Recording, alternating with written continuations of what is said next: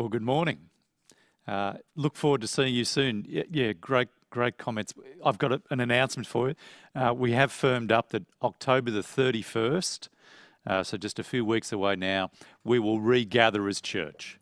We'll finally have church back on morning and night, and we look forward to that whole event and experience together. Finally, it'll be now quite a journey. There'll be all kinds of things to work out, as you'll have heard me and others mention at other times. But we'll work it out and we'll find a way. So look forward to that. In fact, such significant things happening. Of course, we keep bringing all of this to God in prayer. Let's do that now.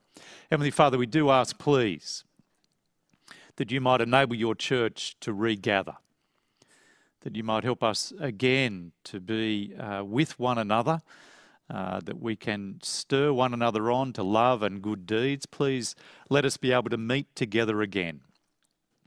And we pray now that as we continue in this kind of disembodied, distant experience through the stream, that please you would bless even this time, that you would cause your word to be a lamp to our feet, that you would transform and change us as we think about the great things you have given us in your word. And we pray it in Jesus' name. Amen. Well, friends, we do start a new series today. We start a new series in the book of Hebrews. I love the book of Hebrews. It's a great book. It's a deep book, as you've just heard. We're only going to be looking at the first 4 verses. In fact, the only first 3 verses of this book. It's so rich. Now, if you've never read the Bible before, and many adults have never read the Bible as an adult. So if that is you, look, wonderful you're tuning in. Can I encourage you to grab a Bible, grab a modern translation at least, grab one that's got not these and thous and so on, so you at least follow through, and read it. Use the last hours of lockdown. I think tomorrow, midnight tonight, lockdown ends. Use the last few hours locked in your house to read this book, to read the Bible, to read the Gospels. And I want to promise you, it will surprise you. When I first read the Bible as an adult, I was shocked. I thought it was a bunch of pithy sayings all the way through it, like proverbs constantly peppered around the place. But what it told me about was reality. It told me about myself. It actually helped me come in contact with God. It showed me historical things that were mind-blowing. It will take you out of yourself. It is life-changing. So I'd urge you to actually use these last few hours to get yourself into it. Hebrews is going to be all of that. In fact, the first few lines of this new book are so rich and mind-blowing. As I say, we're only going to focus on just the first 3 verses. Hebrews is, in fact, an ancient sermon. You get that from the very end of the piece of writing. It's called a word of exhortation, which is a way of talking about a preacher. We have a transcript in this book of Hebrews of an ancient sermon, which is part of the great variety of the Bible. Again, if you're new to the things of the Christian faith, new to the Bible, I just offer this observation. The Bible isn't one book like the Book of Mormon written by one author. The Bible is a collection of 66 different books, independent of each other, that have been collected together, written over a period of 1,300 years by 40 different authors in all kinds of different cultural contexts. It's a great, extraordinary collection of books, and they're very different kinds of writings. So last term, we were looking at a couple of history books, how the Bible has a series of books that just record historical events, take you through nations, but also families. Extraordinary things we looked at last term. This term, we're looking at the transcript of an ancient sermon, which in itself is actually just incidentally interesting to note. This is 13 chapters. Sit down and have a read of it. How long do you think it'll take you to read it through? This is not an 18-minute sermon, just to draw that to your attention. If you went back to the early church and heard the early preaching, this is what you would have got. Now, I don't know if that's an encouragement or not, but it actually says what kind of church culture, or if we want to get back to the first century church culture, this is what we're going back to. Thumb through it, it's an extraordinary thing. It's meaty. This preacher expected his listeners to think. Do you know, Christianity is about thinking? Well, it's not about thinking, it's about Jesus, but it's about bringing a mind to bear on these great things of God, not just throwing your head out of your brain out. It's meaty. But here's the thing, of those 66 books over all those centuries by those many different authors, they're all saying the same thing. There's a great unity of thought that runs from every book all the way through. And you wonder how it could be. 40 different authors over 1,300 years. It feels like there's just one author, which I dare say there is. God himself has authored. It's a miracle, this thing called the Bible. Let me anticipate where the book of Hebrews is going to take us over the next term. The whole book, this sermon, was preached to a group of Christians who were in danger of giving up the faith. They were in danger because they were suffering real persecution back in this particular time to be a follower of Jesus. And these were likely Jewish converts to the Christian faith. To remain as a Christian in that cultural context cost you dearly. We talk about persecution today, but we've got nothing compared to what they had back then. And there would have been real pressure to give up and go back, for them to go back to Judaism, which was a protected religion back in their time, to go back and find something safe. Real pressure. You think for a moment, why should someone stick at Christianity? What do you think you would say to someone who's struggling to continue on as a Christian because it's costing them so much? Why would you continue as a Christian even though you lost your house, your job, your health, everything was taken because you are a Christian? Why would you continue? It is worth just pausing and reflecting on that. In fact, you might want to push pause now, make sure you come back on, but push pause and talk as a family. Why would you continue as a Christian when you lost everything because of it? Well, that's what this sermon is about. Why? Why it matters to continue, which actually speaks to those who are not yet Christians about why being a Christian matters so much. We're in for a great feast over these next weeks together. And as I say today, we're just going to start with the first 3 verses, which really is probably only the first 30 seconds of this sermon. It is rich and deep. The preacher he landed deep and continued to press these people forward. Let me suggest these 3 verses. 3 things will come out of it for us. Now they build. The third one is where it all lands. The first 2 kind of prepare the way, but the third one is where it lands. Let me give you the first one. It is this: that God has spoken. God has spoken. He is not silent, absent, or distant. He has spoken. In these few verses here, you'll see this idea of God speaking used a number of times. And it's the kind of, it's the drum beat that sits behind the main point. It's not the main point. Well, it is kind of, but it's the drum beat that sits behind it. Take you through it. Verse 1. In the past, God spoke to our ancestors through the prophets at many times and in various ways. But in these last days, he has spoken to us by his Son, whom he appointed heir of all things. Do you notice that the idea of God speaking is repeated there? It's a fairly straightforward thing, verse 1 and verse 2. In the past, he spoke. In these last days, he has spoken by his Son. Now, what follows in the next couple of verses there, the second half of verse 2, 3 and 4, is really an explanation of who the Son is. So it doesn't sort of take us further beyond this idea of God having spoken. It just fills out what he said, if you like. Now, this is what I'm doing here is just trying to get into the mind of the ancient preacher to see what's the point he's making. And repetition is one of those key ways to make sense of it. In the past, God spoke, but in these last days, he has spoken. Speaking is what this author wants us to get hold of. That God is a God who speaks. Now, the reason I point this out, because it is a foundational idea. As I say, it's the kind of the drum beat behind the big idea, the foreground, the big important idea. Beneath that is this drumbeat that God is a God who speaks. Now we're going to get into the big idea in a moment, but just stick with this speaking piece.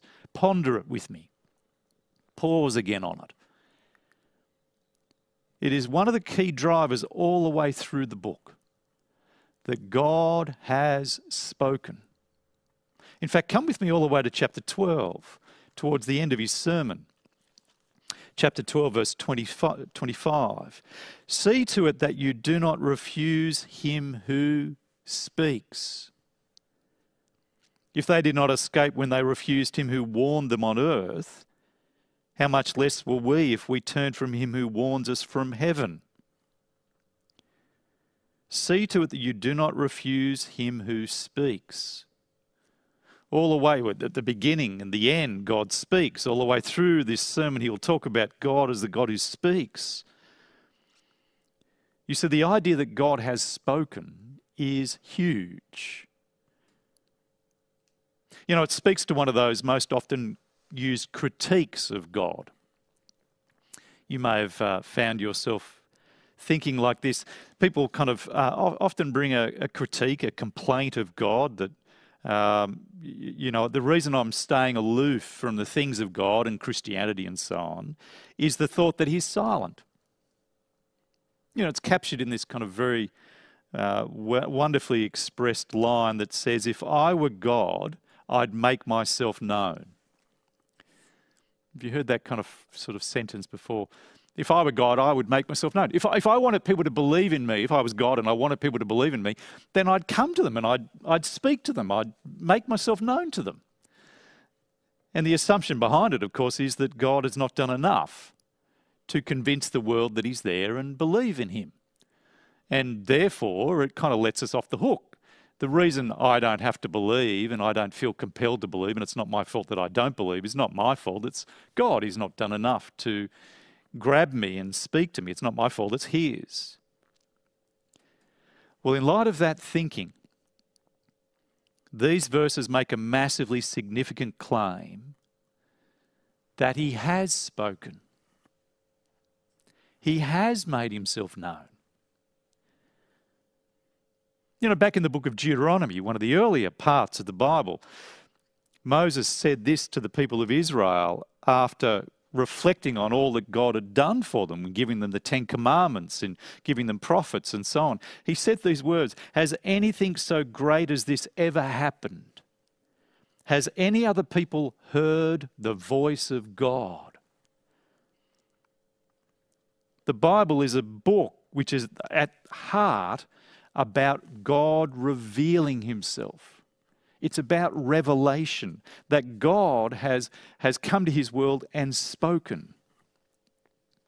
Now, this speaking of God has an important qualification. He has spoken, yes, but he's spoken in a certain place. His revelation of himself, his special revelation of himself, his speaking, it is in a certain way in a certain place. That's what these verses are saying. In the past, God spoke to our ancestors through the prophets at many times in various ways. But in these last days, he has spoken to us by his Son. Do you see there's a sense in which he's limiting that what God has spoken, but he's spoken in certain ways. He is speaking in a certain place at various times. This author is locating the speaking. He is speaking, he's doing this special speaking, but his speaking is not like Star Wars. Do you remember that? Well, maybe you've gotten back into Star Wars in lockdown and so on, but one of the kind of big things through Star Wars is that if there is a God, he's kind of like a force. And the force is all around us. He inhabits all the bits of the world around us, and you can tune into him. He's sending a message through the kind of the air, and you've got to tune into the force. Well, of course, that's a very Eastern way of thinking about the God, the gods, pantheism, and you'll get it in even I notice that amongst Christians we do tend to kind of drift into this Eastern way of thinking, imagining you can hear God in everything. No, you can't. He's not. He doesn't inhabit things. He's a person. He's not a simple force, an impersonal force. He's a personal being, the Bible assures us. And so when he speaks in a particular place. Through the prophets at many times and in various ways. Through the Son. Concrete. This therefore locates his speaking in the Old Testament and the New Testament. It's interesting how this author in chapter 2, have a look at chapter 2, verse 3. How shall we escape if we ignore so great a salvation? This salvation was first announced by the Lord, was confirmed to us by those who heard him. You see, this author realises that God speaks at a certain place And he has gone to those who heard that speaking to hear for himself that speaking. Do you see? Which means, if you want to get to know God, you need to go to the place where he is speaking, where he has spoken, just as this author did, chapter 2, verse 3. Now that's confronting. God has spoken, he's revealed himself in this book, but he hasn't come to us in a way that means we don't need to do anything. It's not like he's come to us in such a way that we can just sit at home or walk along the beach and he'll grab me. It's not that kind of speaking that these verses are talking about. Now, we'll come back to this in a moment. It'll have a very important implication for us in just a second. He has spoken in a place, a particular place. There's the first point. He's spoken. Second, the second point is history only really has two different kinds of time. History only really has two different kinds of time. Did you see there in verse 1, in the past, and then verse 2, in these last days? He's saying there's only two ways to think about, there's only two kinds of time. In the past and in these last days. Now, this seems like a new topic, and I'm sorry about that. It actually is very relevant. It'll be critical to notice this just in a moment, but let me take you through this.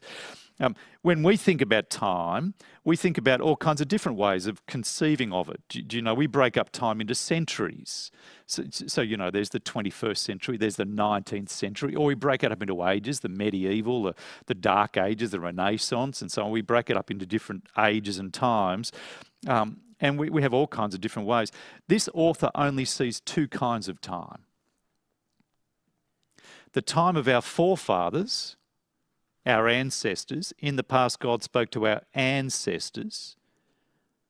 He's talking there about his Jewish forebears before Jesus in the Old Testament. But in verse 2, these last days, they're the only two kinds of times he sees. That's it. And again, just to give you a sense of this, come with me to chapter 9. You flip across to chapter 9 and you'll see this idea reflected on as well. Look at verse 26. He has appeared once for all at the end of the ages to do away with sin by the sacrifices himself. You'll get that word end is translated as culmination as well. He has come at the end of the ages. The critical idea for this author, this preacher, is that time is heading somewhere. It's not just going around and around, like it's not Eastern, again, like the Star Wars kind of idea. It's heading to an end point, and that end point is the time when God will tear down this current fallen, sinful, broken world and rebuild it. He'll create a new heavens and a new earth. He'll bring all of humanity before himself to judge, to rid the universe of evil, to end rebellion, to destroy the powers of the demonic forces, to right every wrong, to repair the world, to free it from sickness and death, and to bring a world back united again under the proper, loving lordship of God. And the expectation is that just before that end, there'll be a period of time called the last days. The last age, the last few hours, a period of great urgency just near the end. Let me give you a sporting illustration. You know, in sports, you know, football, soccer, these kinds of games, you've only got two kinds of time. You've got ordinary time and then you've got extra time. You know, ordinary time is 80 minutes of game time.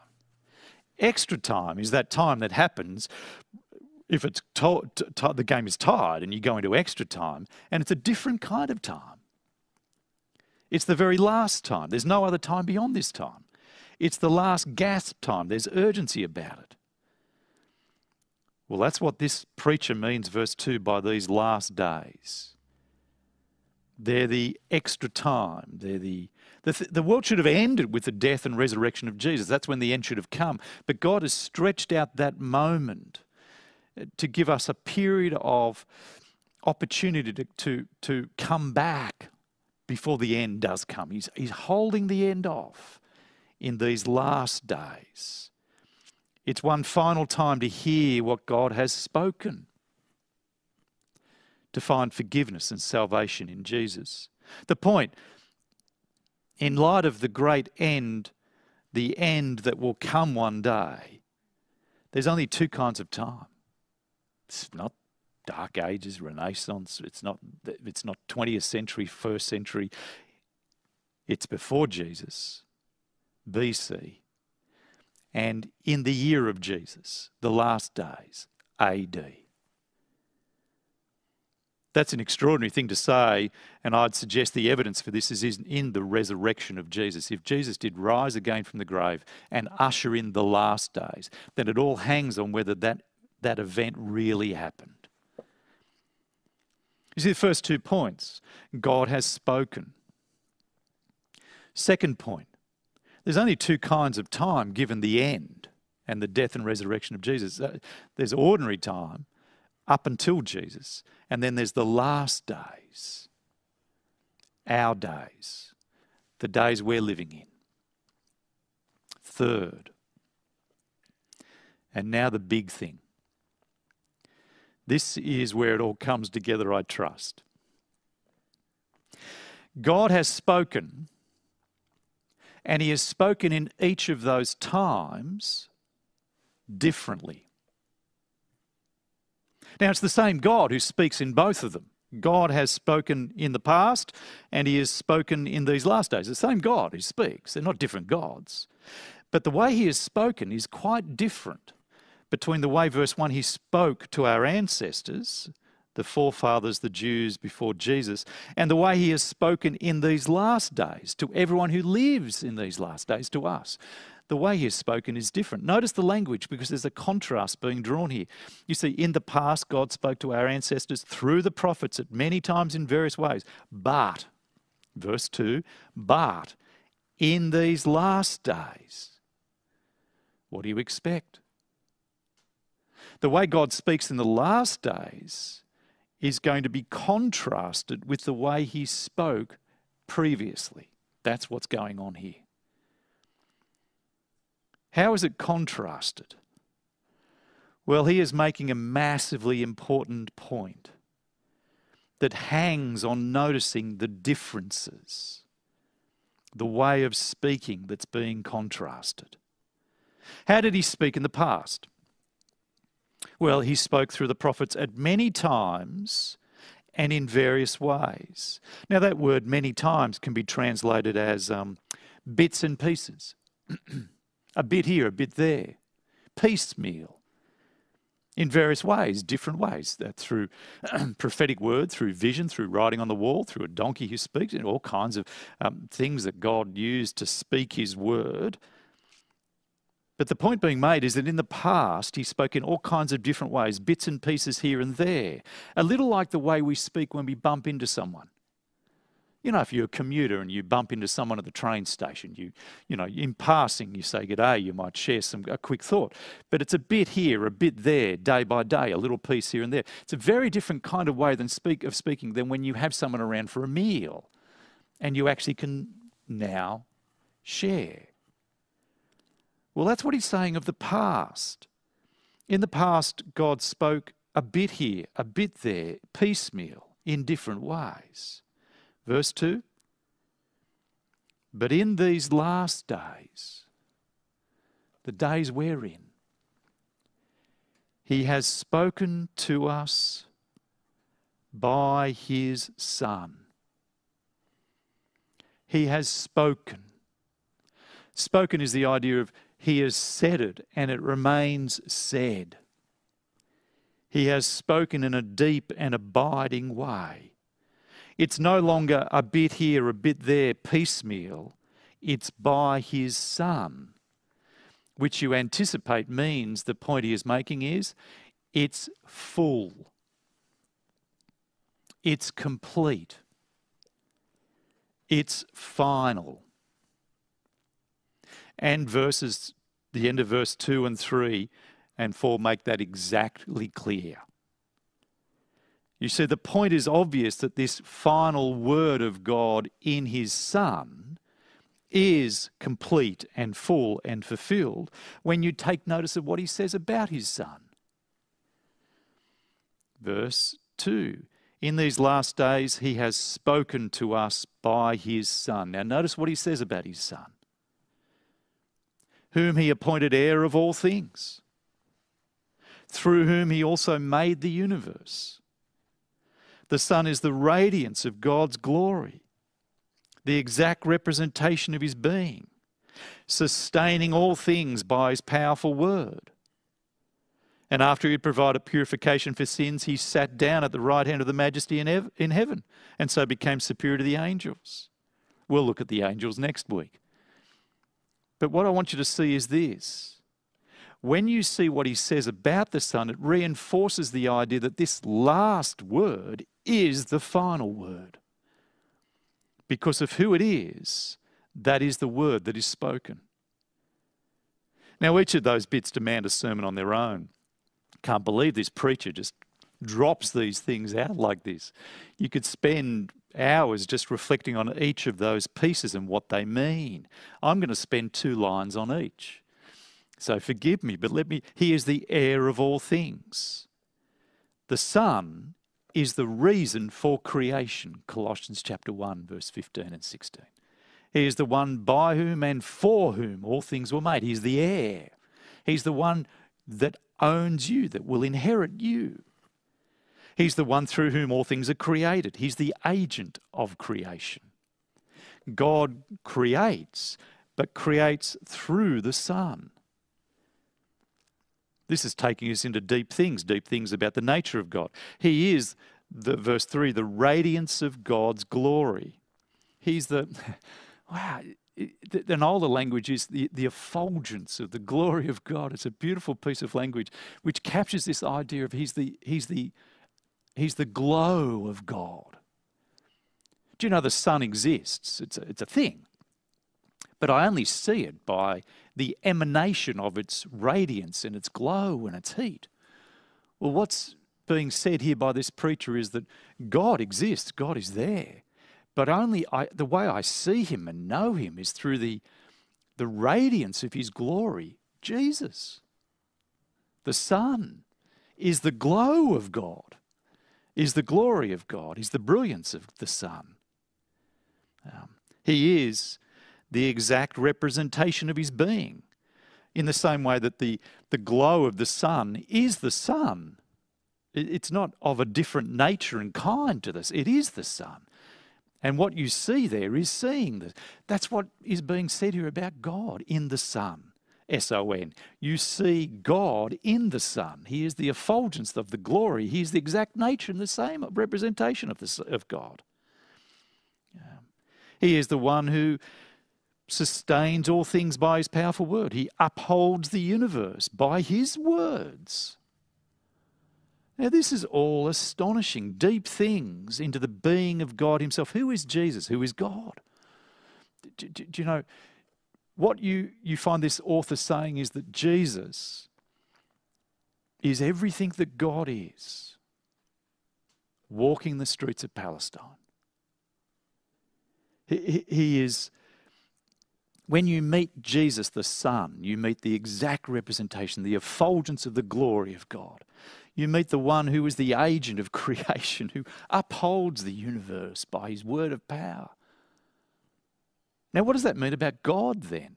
Because doesn't he pray to the Father, and won't he sit down at the right hand of the Majesty on high? Are there two gods? No. There's one God, and there's a richness to who God is. And we know this by the word Trinity. It's the fullness of God that reveals himself to us in Father, Son, and Spirit. Not three gods, but one God in three persons, of one being with each other. It is complex and rich to engage with, and that's what these verses drive you to reflect on. And just a quick thought there, you might find yourself going, well, that's just all too much. But I've always found it hugely helpful to reflect on the fact that I can't understand the planet I'm living on. Just science keeps showing me that the universe I live in is highly complex and beyond my comprehension. Is it any surprise that the God who made this universe is himself beyond my comprehension? I think this is one of the evidences that shows that we're in touch with not a man-made religion, because if we made up God, we'd make him do a very easy to understand. We're in touch with a revealed God speaking to us truth about himself beyond our comprehension. And lastly there, he's the one who comes and does something. He provides purification for sin. He sits down at the right hand of the Majesty in heaven. He fulfills all the Old Testament expectations and hopes of sin being dealt with. We're going to be looking at this in weeks to come. How can you deal with sin? How does Jesus do it? How does that relate to the Old Testament sacrificial system? But whatever, Jesus comes and sits down. He's finished. It's done. You know what this author shows us is the wonder, glory and greatness of the Son, Jesus, who was and is. He expands our sense of God, who God is. And the point the preacher's making is this. God spoke in the past, bits and pieces. But he has spoken to us in these last days, the days before the final end, the days of great urgency. He has spoken to us in these last days. His fullest, most glorious, most complete and wonderful word that can be spoken, his Son. The Jesus event.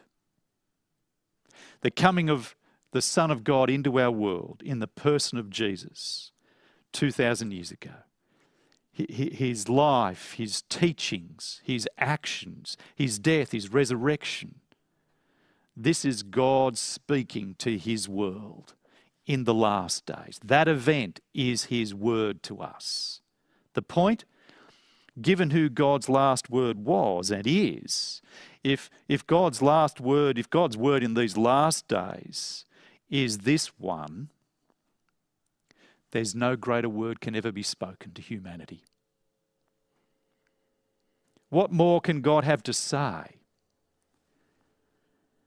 You see, Jesus wasn't just a prophet. He wasn't just a messenger from God. He is the exact being of God. He's the effulgence of the glory, the radiance of the glory of God.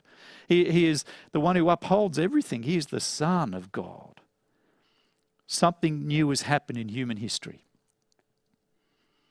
God has given his fullest, final, complete word, Jesus. Now, I know lots of different people listen in to these things, and it's wonderful that we have this opportunity over this period, and I hope you find it helpful kind of exploring what the Bible's saying. Many of you may still be checking things out, the things of Jesus. Can I offer this thought for you? You may at this point not really know what to make of this Jesus, but can I urge you to appreciate what is actually being claimed about Jesus? Within a few years of his death and resurrection, we're still talking in the early decades. Within a few years of Jesus' life, death and resurrection, this is what people were saying about that man. That he is the exact representation of the being of God, the radiance of his glory, the shine of God's glory among us, the fullness of who God is. Within a few decades of this event, people were saying these things about Jesus long before there was time for legend to have grown up. I mean, legends take centuries. This was a few years. Long before the eyewitnesses had died out. Chapter 2, verse 3, you see. He went and spoke, verse 3, to the ones who actually heard this Jesus speak. And they were saying this of Jesus. Jesus' brothers were persuaded. Now, if you know how hard it is to make a brother think highly of you, you'll know the extraordinary miracle that is. And each of these people, these witnesses, died saying, this Jesus was this person. Whatever you make of this at the moment, can I say something happened back then? Now, I'm persuaded that what happened is exactly what the Bible says happened, but can I urge you to at least notice that something happened that has changed our world? That every continent on the planet is full of people who are convinced of these things as well. Our Western civilization is shaped by this person. The years we live in, AD, something happened. Take a look if you haven't already. Because this is God's last word to us, His great word, His fullest word. God has spoken. We want Him to be clear. He couldn't be any clearer. And here's the challenge for us, you see. Do we want to find out what He has to say? We do use that line that I'd believe if He'd only just be clearer. If he wanted people to believe, why doesn't He? Well, He is saying He's made Himself crystal clear in the person of Jesus. And there is something of a test here for us. And I want to not be rude in this. I want to take great care in what I'm going to say now. But the sincerity of your claim that, yes, you'd believe if only He make Himself clearer. The sincerity of that is demonstrated by whether you're ready to go and find out what He has said, where He says He's said it. Do you see? God has come to us and spoken to us, but not in such a way that He chases us around and makes us believe. No. He's come to us and spoken to us in the fullest possible way. And He says, it's up to you now. How much do you actually want to know me? Where do you go to find out this spoken word? Chapter 2, verse 3. You go to those who heard Him. It's recorded for us in the New Testament. You go there. Let me apply it a little more. We've got a few more minutes left. The original preacher had his own application. I want to get there in a second. But I just wanted to make some applications for us along the way. God has spoken. He has spoken in His Son in the event of Jesus' life, death and resurrection and the words that record that event for us. That's where God has spoken. Can I encourage you to beware or warn you about being aware of the danger of learning styles? Back in the 70s and 80s, there was a very popular idea that people have different learning styles. If you're a teacher educated back through the 70s and 80s, you would have picked this up that people, some people are very verbal, some people are oral, some people kind of learn by writing, some people learn visually, some people learn with music. We have all different ways of learning, and there was a whole move and a mood that we ought to create the classroom context which pays attention to different learning styles instead of just the one way and so on. It was very popular back then. If you were educated back through there, you may not be aware it's fallen out of favour very largely these days. There's a whole lot more research around learning styles and their validity and so on. But the thing for us is this. God has chosen a particular way to speak to us, to make Himself known. In the past, He spoke in a certain way. In these last days, not just the first century, but in these days that last until the very end, these last days, He has spoken to us in a particular way in the person of His Son, Jesus, recorded for us in the New Testament. Fundamental, if we are going to get to know God and grow in God, we've got to learn His language of speaking and not require Him to fit into my learning style. We've got to come to Him on His terms.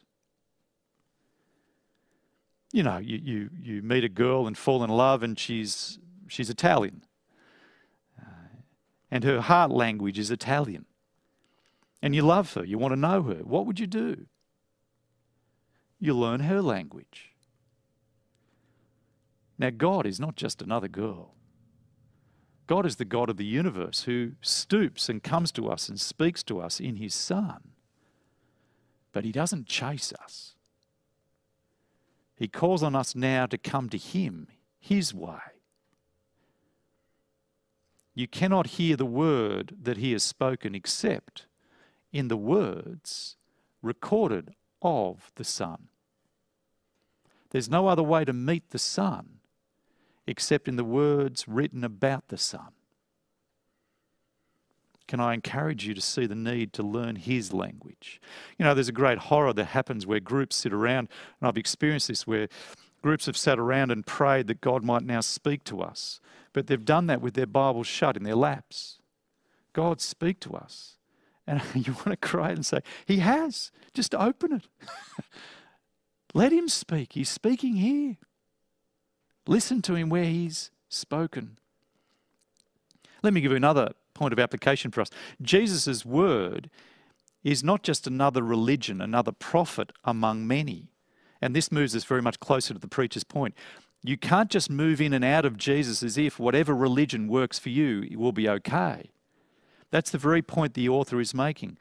To Jewish listeners, actually, who came out of Judaism into Christianity and were so battered as Christians, they were going back into Judaism.